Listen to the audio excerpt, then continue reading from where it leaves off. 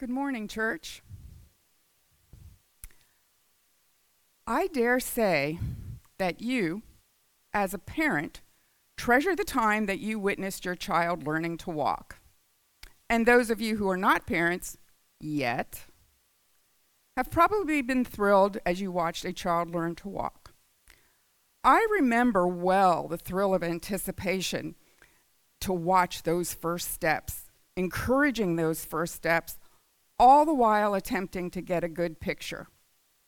Now, for those of you under 40, understanding the words attempting to get a good picture is foreign, and I get that.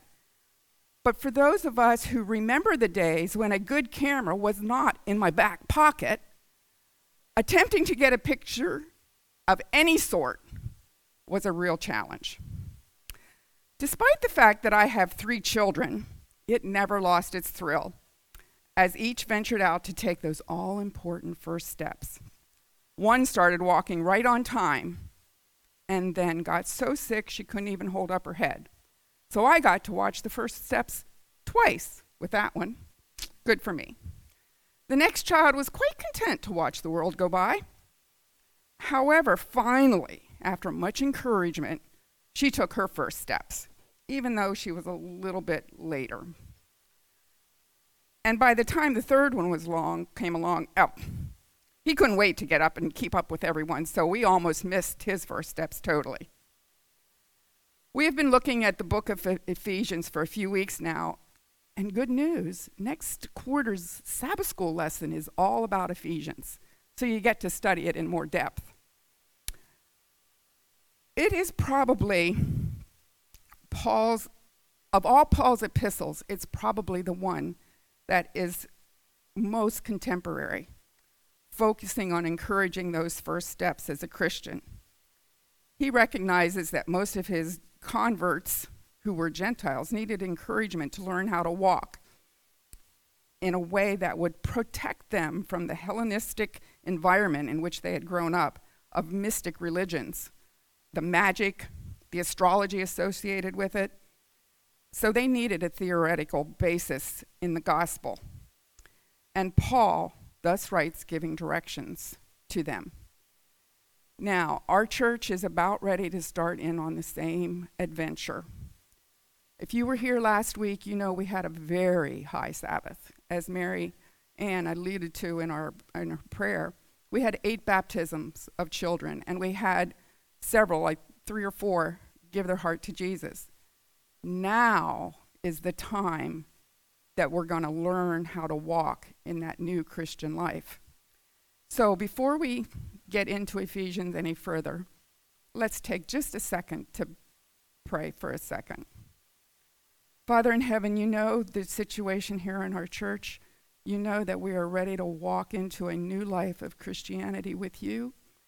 And in a special way, we're asking that your Holy Spirit be here among us to guide and teach us so we can understand those things that are most important for us to know about you and your plan in our Christian life. Amen. The basic theme of the book of Ephesians is the need for unity within the body of Christ.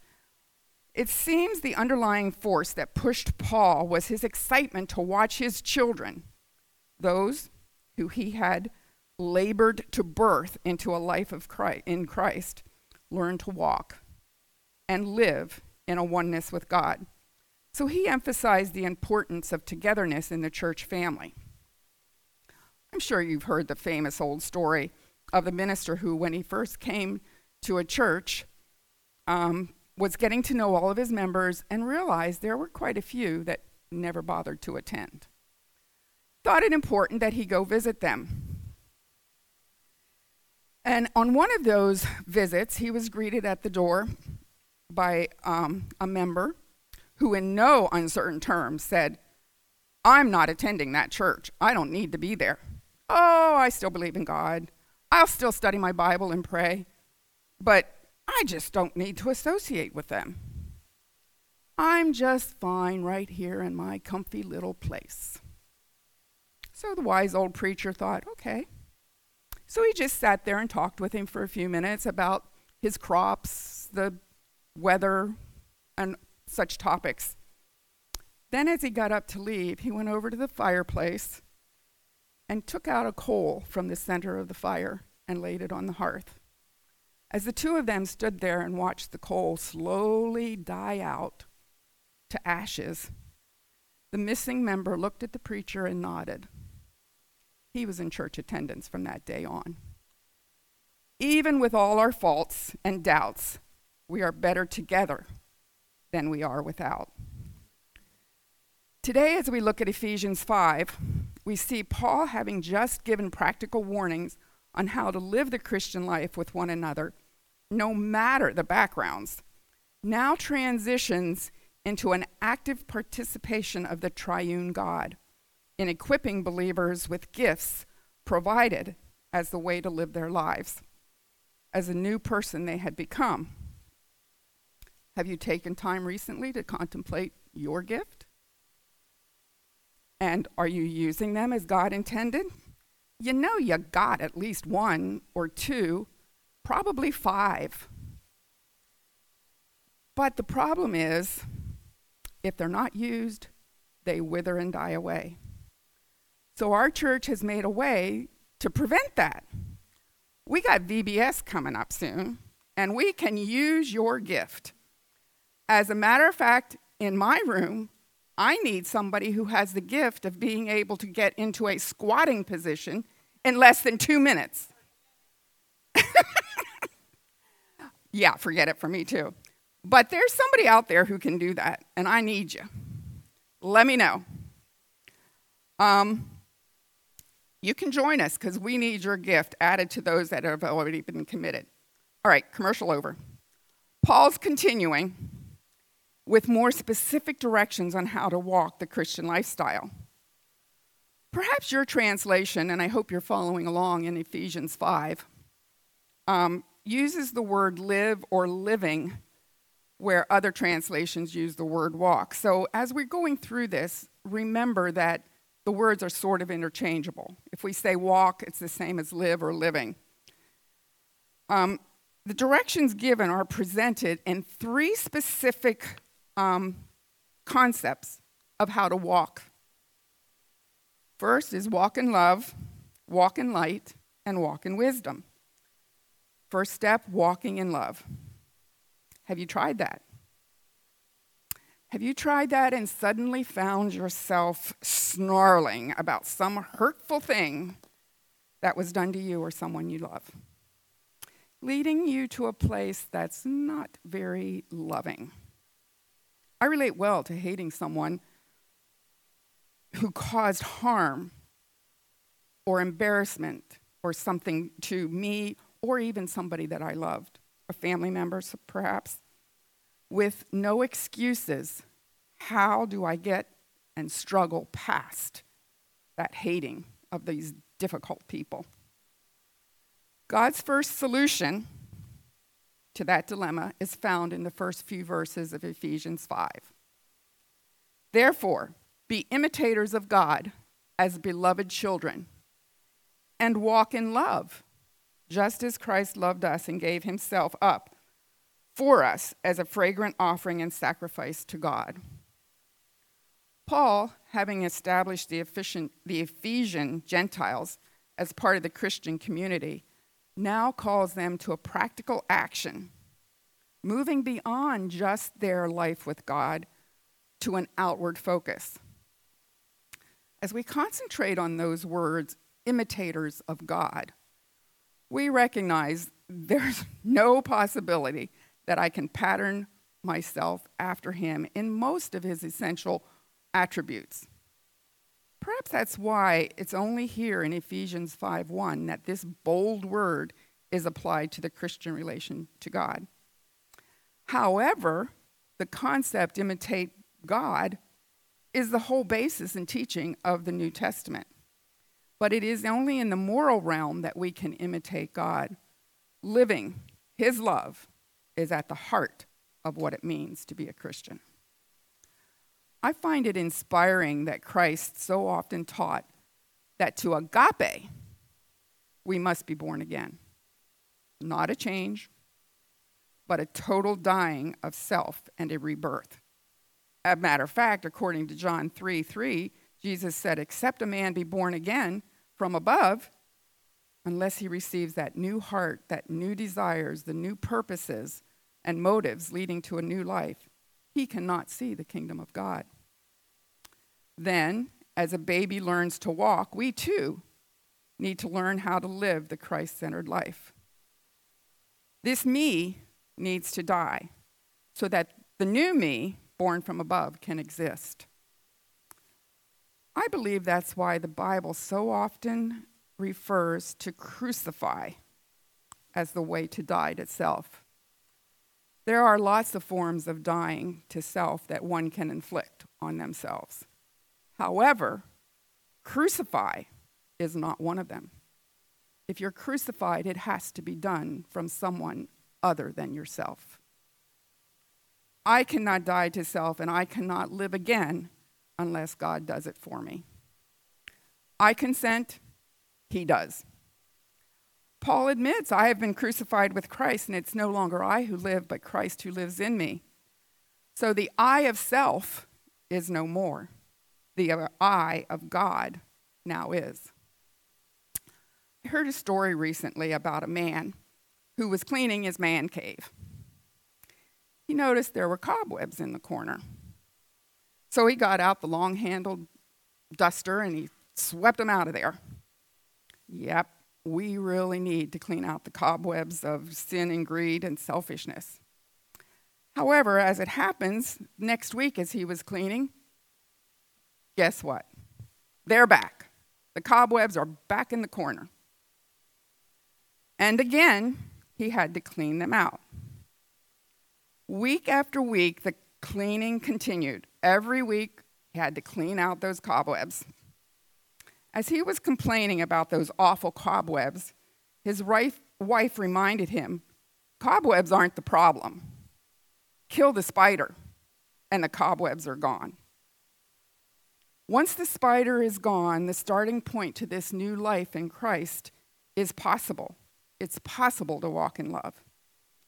As children learn proper behavior from the parents, so the new Christian should watch God and do what he does.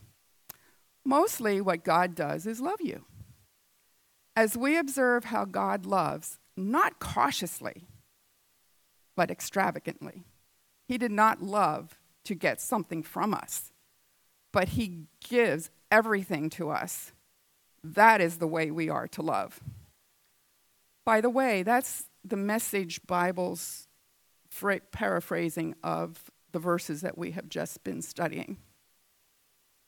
All of heaven has been enlisted in your salvation. And when this reality finally smacks you, how to walk in love becomes doable. Love to Jesus is demonstrated with a desire to work as he worked, for the blessing and uplifting of his church community specifically, and others generally. I love you, for by embracing our differences, the community of God doesn't just grow, it thrives, and the spider is dead. The instruction to love as Christ is that he loved us and gave himself up for us. Atonement is available to me, to you, because Christ, a member of the triune God, gave himself to humanity, not as a passive participant. He was and is the initiator of that act of love that recreates me back to the image of God that I was originally meant to be. What did he give, you ask? He gave his place in heaven and became forever linked to be one of us. His love is specific. He gave himself up for us as a fragrant offering and sacrifice. To understand that fully, we go back to the Old Testament system, sacrifice and sanctuary system, where the lamb was the substitute for the sinner. Christ became the curse due to the lawbreaker, that the lawbreaker had the opportunity to become the righteousness of God. And then the reference that is made there that Christ's offering was a fragrant offering testifies that it was wholly acceptable to God and the law's demands are met. So, our love then flows out from and corresponds to our acceptance that he laid down his life for us. We are to love others to the point of sacrifice. Are you willing to make that statement personal? The fact that he became human is evidence enough of the great love that he has for us. But then to go the step further and lay down that life in my place, that's beyond my comprehension. All I can do other than walk in love is as learned by his life. It is the foundation of how I live through the transforming and empowering of the Holy Spirit. You know, it was only when I started asking specifically that the Holy Spirit live in me every day that one day I realized the hating had left me. And even though the pain of what happened is there, I may be annoyed with the injustice. The individual hating is gone. Praise God. I hope you noticed in this last paragraph that we talked about the triune God. You see, the being or part of God that we call Son did the love demonstration on the cross. The being or part of the triune God that we refer to as the Father was there, demonstrated by the fact that there had to be darkness around the cross to hide his presence. He was there ratifying and confirming that justice has been met. And the being of God that we call Holy Spirit applies that love, transforming us to the image that we were created to be. Moving along into verse 3, Paul continues his instruction on how to live in the Christian community. Let there be no sexual immorality, impurity, or greed among you. Such sins have no place with God's people. The very fact that Paul focuses on these particular sins here and in several of his other epistles is evidence of the prominence it held in the world at that time. That's so unlike our world today. Not. Paul warns the church community concerning these evils that are brought about by the attitudes and actions that so dominated their society and could easily creep into the church body as acceptable ways to live. He's not just saying to avoid these things. It's more like he's saying, you're a saint, now live like one. He specifically addresses immorality, which is the once commanded with no thought about another person, and impurity, addressing it immediately after he has so eloquently described how a Christian should love as Christ loves. Now he recognizes Satan has an alternate plan that he is trying to inflict on God's church, to love as a perversion of God's authentic plan. But the point of this verse in Ephesians 5, I believe, is the word greed associated with this list of sins, suggesting that the reason behind the immorality and impurity is greed. It was the root of the sin, more so than the physical act done, that Paul wants to emphasize. You see, those sins mentioned only affect me and maybe someone else. So it's no big deal, right? Not so, not according to Paul. He has this greed thing because it's the base of nearly every sin. Then he points out that greed has no part of the Christian's life that walks in love, as demonstrated by Christ.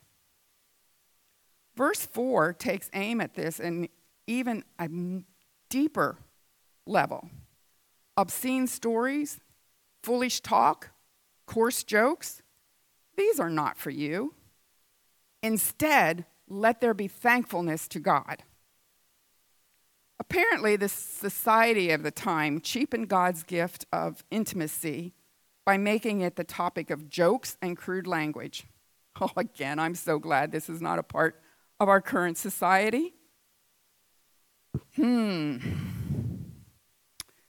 Has there been a return to the same culture that embraces the funniness of immorality? One of my favorite Bible scholars and authors, George R. Knight, puts it this way: it is one of the tragedies of Christianity that many church members are among those who get drawn into the visual and verbal sewage of the media. Strong language, but it seems that our era perhaps needs this counsel from Ephesians, perhaps more so than the Ephesians of the first century. The good part, though, is that Paul provides an antidote to this by saying, "Let there be thankfulness to God." My personal experience shows me that when I consciously put forth an effort to be thankful and spend time in praising God, my whole attitude changes. Greediness flees. Recently, I prayed about my grandsons. Now, my grandsons are older, and it's rare for them to talk to Granny. They're kind, they're respectful of me. They're, when I talk to them, yeah, it's wonderful, but they just don't remember to talk to Grandma as much as Grandma thinks they should. So I prayed that God would take care of them, would nudge them back into a loving relationship with Him. And within 12 hours, I heard from both of them, from each one of them. But I praise God for that answer to prayer.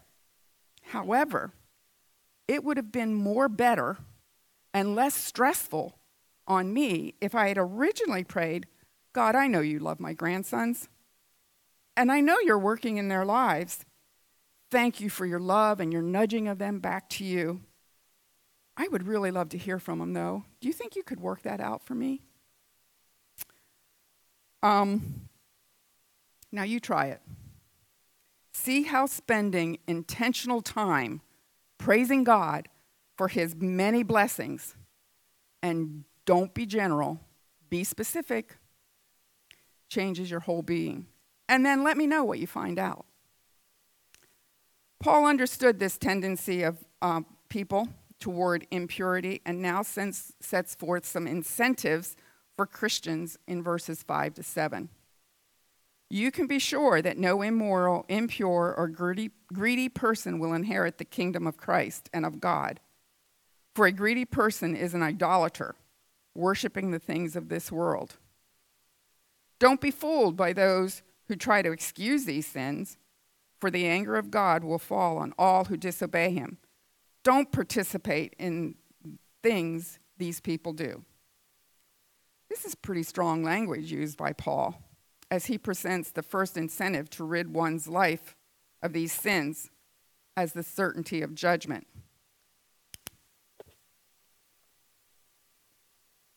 He is specifically speaking to those who cherish immorality as a way of life.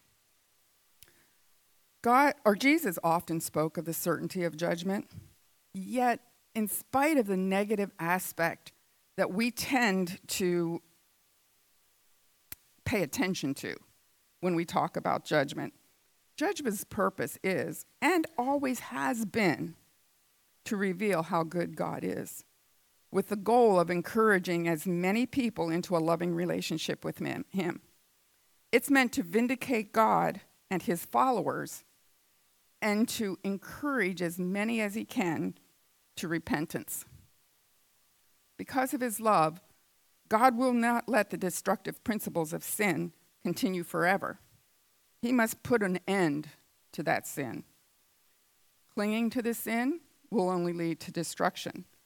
Clinging to Christ leads to life with Him. With verse 8, Paul moves on to a new thought. For once, You were full of darkness, but now you have light from the Lord. So live as people of the light. For this light within you produces only what is good and right and true. Paul asserts that Christians have light. Not that they used to live in darkness, even though that's true. The focus is that the Christian life is not an improvement on what life used to be, but it's a new one altogether. That old one has been crucified, and the new one is now living in light. It's a life motivated by the love of God, giving to others rather than greedily taking from them in any way that paves the way to walk in light. Paul says that the results will be that the Christians desire to walk in God's ways and seek to discover what is well-pleasing to the Lord, as you notice in verse 10, and will avoid participating in the unfruitful works of darkness, as he outlines in verse 11. The fact that Christians are living in light reveals dark works for what they really are. Then, as Paul describes in verses 12 and 13, light discovers what those acts really imply. Why? To expose the acts of those who currently live in darkness with the hope of bringing them to a point of desiring to walk in light. The Christian life makes the difference. It's that very life that demonstrates God's principle of love. Then, as metaphorically described in verse 14, the new life is nothing less than awakening out of sleep, rising from death and being brought out of darkness into light provided by Christ. You see, it's my willingness to die by means other than I can inflict to myself that a new life is to begin as God's workmanship product. It's all too easy for believers to be influenced by the surrounding world and succumb to its ways of thinking and behaving, resulting in what is acceptable behavior for the culture of the day to be accepted in the church community. Walking in light, therefore, lets the Holy Spirit open my eyes that I can see the alienation that sin actually brings. As we see the wickedness of sin in opposition to the beauty of the character of Christ, evidence is given that I am walking in light, and Satan's delusions about walking are seen for what they really are. Then I can make an intelligent decision on how I want to walk, which leads Paul to talk about the next walk experience with instructions in walking in wisdom, which is really a continuation of walking in light. Verse 15, he starts out with, "Watch carefully, therefore, as to how you walk, not as unwise, but wise." In general, I dare say you are very careful about those things that are important to you. How much do you care about your Christian life? Enough to give it contemplation? Enough to desire to be born again Christian? Enough to desire to do God's will? Paul tucks into this passage that pregnant little word translated as wise. He's assuming that the born-again Christian is already wise and understands God's ways, things that were lacking before conversion. So his approach to this statement isn't that they're not wise, but that there's the possibility that they will not use their already acquired wisdom in making intelligent decisions. This kind of screams at me. How many times do I, even now as a Christian, make decisions from a place that is not very wise? You know, one of the best things I ever did was some months ago, I read a book over and over and over again about how to live in the Spirit and abiding in the Spirit. My focus before that had always been on living just as God wanted me to, and I was getting nowhere. I still gave all those crazy drivers a piece of my not-so-kind mind. I still hated that person who took my parking spot, and I still wanted all my stuff tucked in close to me. After reading those books and realizing that it was not me, but Christ, through the very real Holy Spirit living in me, that would rebirth me, I now can honestly say that I still talk to those crazy drivers. God didn't make them disappear. But now, when I question their odd moves, it's not from a place of malice. And as to where I park, God always provides me a place. No worries. Wow. A Christian's wiseness comes from being filled with the Holy Spirit.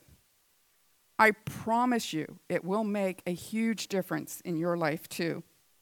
Wisdom is a gift of God available to you and to me.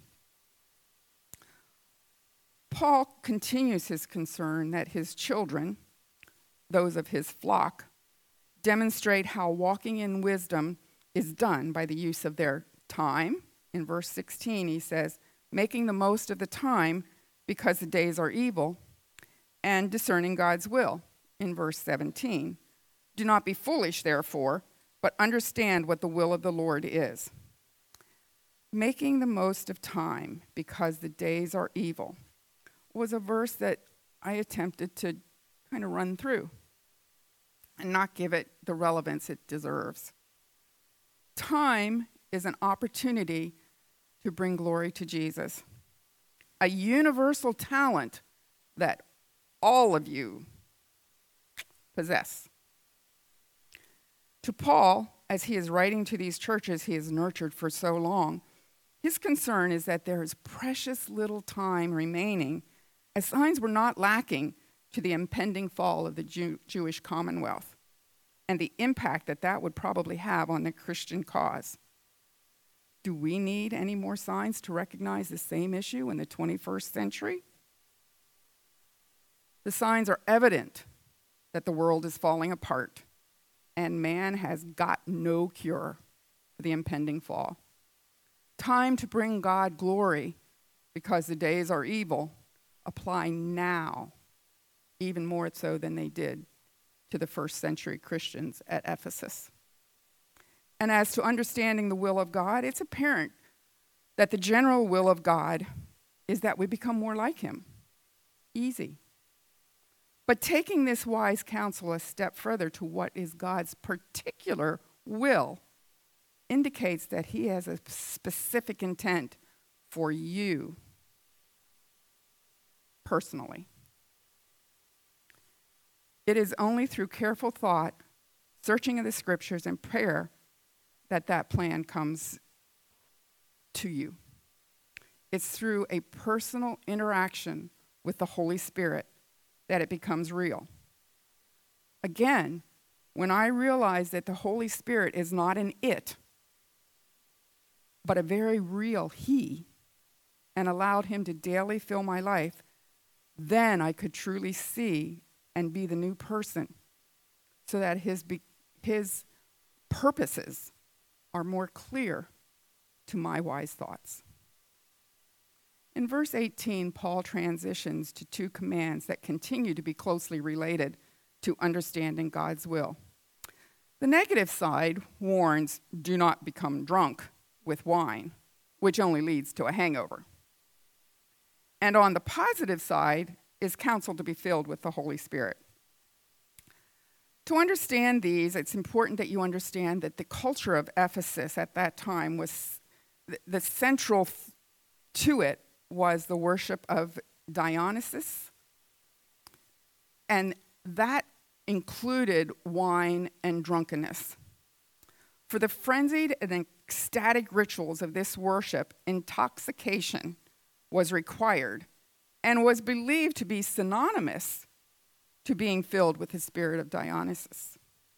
Thus, Paul has a very real concern that these new Christians understand that wine and drunkenness are not to be a part of the Christian thinking, and that this trend was dangerous, that believing the same condition would increase their own Christianity was not its purpose, and it would only lead them to a hangover. It's a waste of resources that could have been used to further glorify God. The church's ability to walk in wisdom would be seriously damaged if this practice continued to be a part of who they were as a Christian. It's great that Paul has a better answer. If you want to walk in wisdom, he says, turn away from the drunkenness and be filled with his Spirit. That word filled, again, is very pregnant with meaning. You see, filled is an imperative. In other words, it's not optional to Christian living. Filled is an impassive voice. The Spirit actually takes the initiative as we open our hearts to him. Filled is in the second person plural. It is a command to the Christian community. Filled is in the present tense. Filled with the Spirit is a continued need. It's not a once-for-all experience. This verse brings the way to walk in love, walk in light, and walk in wisdom to the height of personal contemplation for the Christian. To do any walking, it seems that filling with the Holy Spirit is paramount. So that the rest of our focus for today's study, verses 19 through 21, will bring out 4 positive results that flow from that imperative command to be filled. The first 2 are found in verse 19. Speaking to one another in psalms and hymns and spiritual songs, and singing and making melody in your hearts to the Lord. Taken together, these phrases imply the worshipful fellowship of the Christian community and bring out Jesus is our living hope. Thank you, team. What a great song. Worship is not just a private affair between me and God or you and God. Now I'm going to date myself, but that's okay. You all know I'm an old lady anyway. Solitary living creates grumpy old men or women. In that movie, the grumpiness occurs as they look out on the world from their solitary lives. When they actually start to mingle, despite the growing pains of doing just that, the grumpiness lessens, and they actually learn to live in harmony. God created his people to be in fellowship with each other. I know personally that the best moments of my life and the times I am happiest are when I'm with one or more of my church friends. Think about it a minute. When you laugh, do you laugh alone? You might have a chuckle if you hear something funny or read some funny article. But if you want to really have a good guffaw and really a good belly-thrusting laugh, it requires more than one. You all know I'm part of a couple of groups, and I believe every single one in those groups will admit that we have great times of fellowship and worship, and that includes laughing together. Do you need a good laugh? Come join us. The third attitude that flows out from this Spirit-filled Christian community is giving thanks for all things in the name of the Lord Jesus Christ to God, even the Father. A complaining Christian is a contradiction of terms. During Jesus' time on earth, he constantly was faced with murmuring religious people. They complained about who he brought to church, what he ate, who he ate with, what he said, and how he said it. Not much has changed. Modern-day Pharisees complain about similar situations. We don't want to be a Pharisee, you see. No way. When my focus is on complaining rather than offering thanksgiving for the blessings that God has been pleased to give me, I even notice a down-in-the-mouth attitude, to the point of depression. I have more times than I want to admit had a little voice speak to me that says, you know, if you take time to praise God, things don't look so bad. Thankfulness turns my whole life around, and bouts of depression flee. Gratitude is a gift provided by the Holy Spirit that literally produces joy. Hope you noticed that to Paul, thankfulness was doubly important, because he previously mentioned thankfulness as an antidote to a wayward thinking of walking in love. And again here, as it inspires walking in wisdom. The fourth attitude that flows from the Spirit-filled life is being submissive to one another in the fear of Christ. That's probably the toughest one of all. The one that most of us fight against more than others. Submissive? You mean that I must be more important? That you must be more important than me? No way. Well, that's a bit dramatic, and it's really not the point. However, being submissive to one another means that Christians defer to one another rather than self. There's no way that self and the Spirit can fill the same space at the same time. Remember, this caution from Paul includes the words, in the fear of Christ. Out of respect for who Christ is and what he has done to birth his church, I am submissive, respectful to the rest of the community of Christ. They're my family. So despite my thoughts of submissive being attitude, I have to remember that a Christian thinks of others. A Christian is not individualistic. A Christian has a team attitude. And a Christian is happy when someone else succeeds. We have a whatever brings Christ glory is a good thing concept.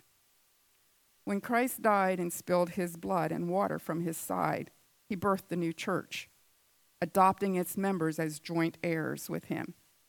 That means that he desires that they come to unity as he, his Father, and his Spirit are. That, my friend, is what submissive is about.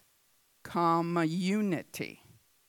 You is a part of God's heart as much as I is. Which now brings us back to the walk in wisdom. The wisest thing for a Christian's walk is unity with his brothers and sisters. Not a losing of who I is, but a union of who I is with a union with who you is. That's what creates a church that can grow and touch the world. Together, we can go into the world, making disciples of all nations, teaching them to observe all things that Jesus has commanded. And lo, he is with us always, even to the end of the age. Did you catch the key in that? He is with us always. All of this walking that we're instructed to do happens because he is with us. He has sent his Spirit for that very purpose, so that we can learn to walk. Walk in love, walk in light, walk in wisdom. Okay, so I hear you say, well, how? How do I learn to walk? You know, it wasn't very long ago that I watched as Lionel, Luca, and even Amelia, who I don't even see here today, I watched them take their first steps. After a few steps, plop, down they go. And up they get, almost as quickly as down they went. Then a few more steps, and guess what? Down they go again. This time looking to mom and dad, saying, did you see that? I walked. Not I plopped down, but I walked. And here I go again. Catch me if you can. It's time for us old folks to focus on the walking, not the plopping. Probably the best counsel I ever heard on how to walk is found in the steps of Christ. You have given yourself to God to be wholly His. You cannot atone for your sins, but believe Christ did this for you. By faith, you became Christ's child, and by faith, you grow, walk in Him. Get it? By giving myself to Him and taking what He gives, I can walk in love, light, and wisdom. Unless I take what He gives, Himself and His Spirit, I cannot explain it to you. You must experience it. My life is a daily surrender to be filled with His Spirit, and somehow or the other, despite my plop downs and my walking in a wrong path, He's there to nudge me back on track. So I say to you, start walking the experience path with His Spirit, and He will give you the experience of love, light, and wisdom. Then I ask that you come and explain it to me, if you can.